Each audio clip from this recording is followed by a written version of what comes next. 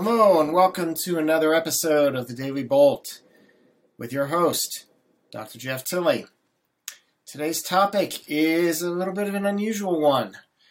An unsung casualty of the Taliban takeover of Afghanistan. Scientists. Sit back and relax and enjoy this little different Daily Bolt. So, this is not a topic that I necessarily had planned on doing. It is a topic that kind of came out and jumped out at me as I was looking over some science news from the past few days, past week, while I've been spending, a lot of time focusing on tropical weather. And this, there's an article, and I'm going to put the link up at the end of this particular episode, which isn't going to be super long, like the last one.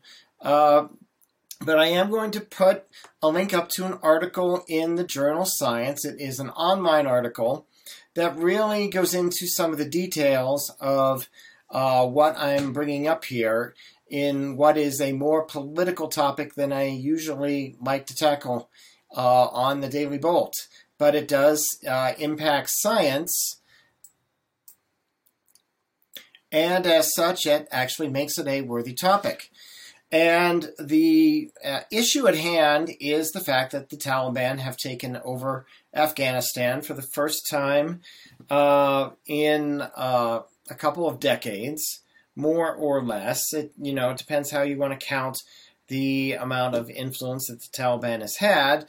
Their direct and total rule occurred from 1996 to 2001 and was ended after the 9/11 attacks prompted the Bush administration, this was Bush 2, at the time, to send U.S. military forces to Afghanistan to try and root out terrorist elements, specifically Al-Qaeda, that had been associated with the tragedies that occurred on September 11, 2001.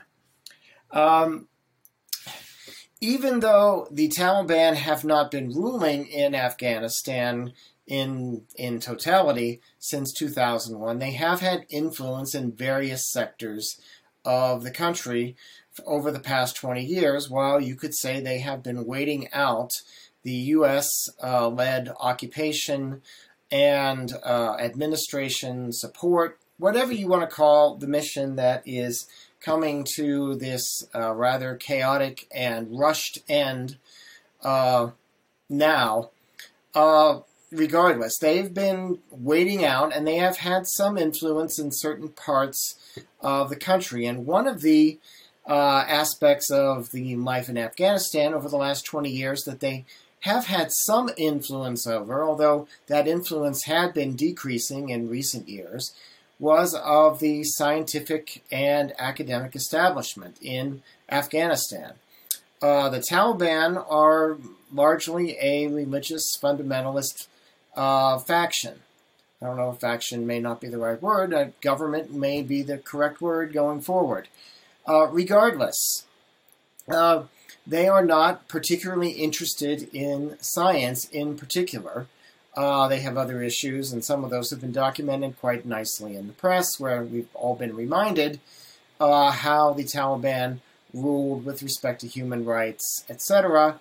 Again, from 1996 to 2001 has been the most recent period of their total rule.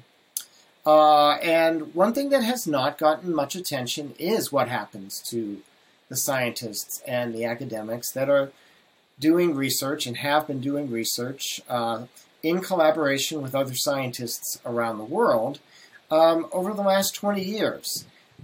Even within a relatively peaceful Afghanistan, there have been incidents where individuals have been targeted, scientists in particular have been targeted to be killed by any number of ways. There's one scientist who's mentioned by a pseudonym in this article who was targeted twice, once in 2009, once in 2019. The first time there was a bomb planted in the building he was working in. Second time a suicide bomber came in front of his car. And this scientist in particular was lucky. The first attempt, 5 of his colleagues were killed by the bomb. The second attempt, policemen managed to get a hold of the suicide bomber before he was able to carry out his plan. And there are other examples that are hinted at in this particular article. And even though the Taliban have said certain things about having a new kind of enlightened perspective, recent events, as reported in this article, suggest otherwise. There are some women scientists who have commented to various individuals that the reporter, the writer of the article, talked to about the Taliban coming for members of her family and other scientists' families, rounding them up. They have also had reports of scientists who are out in more remote parts of the country and not in the capital city of Kabul, who feel it is far too dangerous for them to attempt to get to Kabul to try and evacuate. And there are colleagues of these scientists in the U.S. and elsewhere that are trying to make efforts to find ways to get these people out. But as has been reported in the media, it is very uncertain whether all these people can possibly get out by a week from today.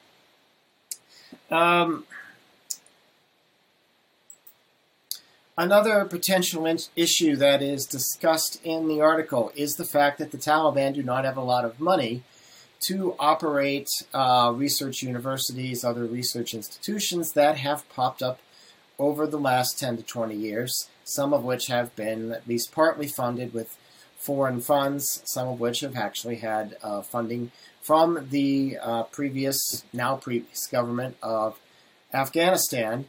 There is equipment that could be sold on the black market. There are people in particular who are concerned that their research will be destroyed.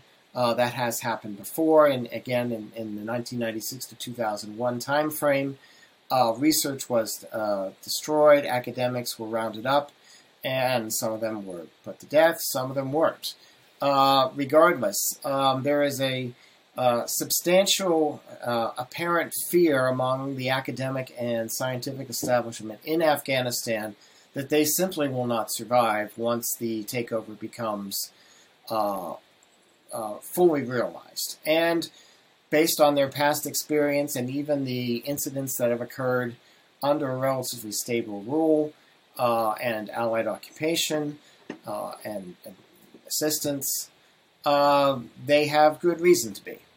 There are organizations in the U.S. There is an organization called Scholars at Risk. It's a network.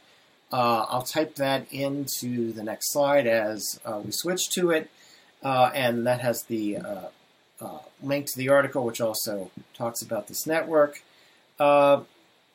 Another issue that is of concern to the academics that have spoken to reporters from various countries is the fact that even as the Taliban started taking over in the last couple of weeks various parts of the country, they have gone into universities and removed the existing administrators and have put in administrators of their own.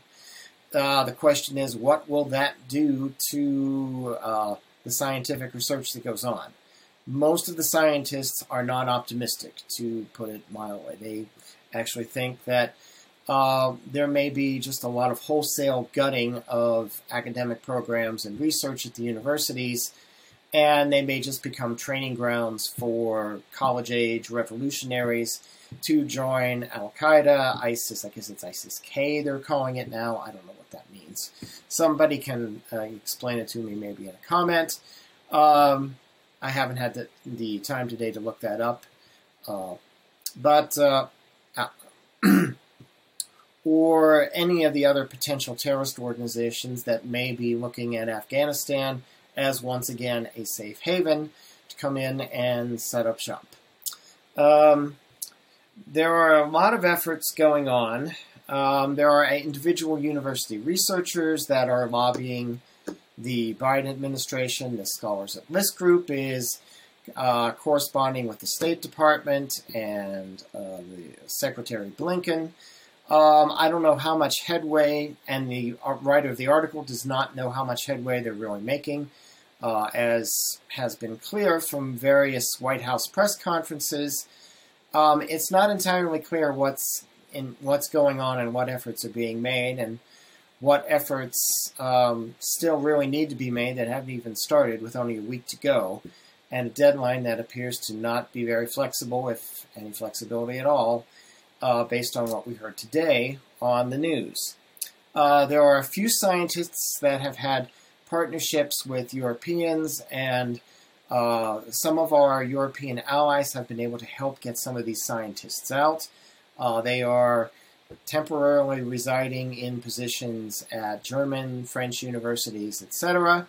They probably will be able to stay there. I can't imagine that the Germans and the French would boot them out at some point. So those people are at least in good hands. But there's unknown numbers of others who may not get out and may not be able to ever do science again, and may even lose their lives for it. This is not something you want to see, but it is a good example for what can happen. I think there is a lot of, this is now kind of some personal opinion as I'm switching over to the second slide that has the link.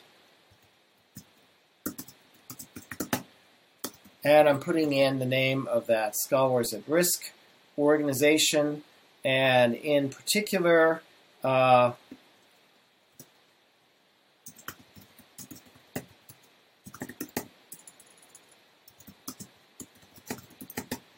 name of contact that they mention. He's the executive director of this organization. There's a couple of comments that I'll make. One is one that other pundits and media people have actually made regarding this entire affair, in that it's been 20 years and some changes occurred, but obviously something was not done right in the fact that it could collapse as quickly as it has and put everything in such a rushed, hurried, dire situation. I'm not going to assign blame to anybody other than the fact that we've been in Afghanistan for 20 years, and this is a very abrupt ending that may not need to have happened. It was not probably planned very well. It may not have been negotiated well by the previous administration. There's probably blame to go all around. There's a lot of blame potentially to go to how the Afghan military was trained, how nation building didn't really happen. It probably assumed it was someone assumed it was happening, and it never really happened, or else it would not have fallen apart like this. So there's lots of questions about just what the hell happened the past 20 years. Those are questions that are going to be asked for years and maybe decades to come.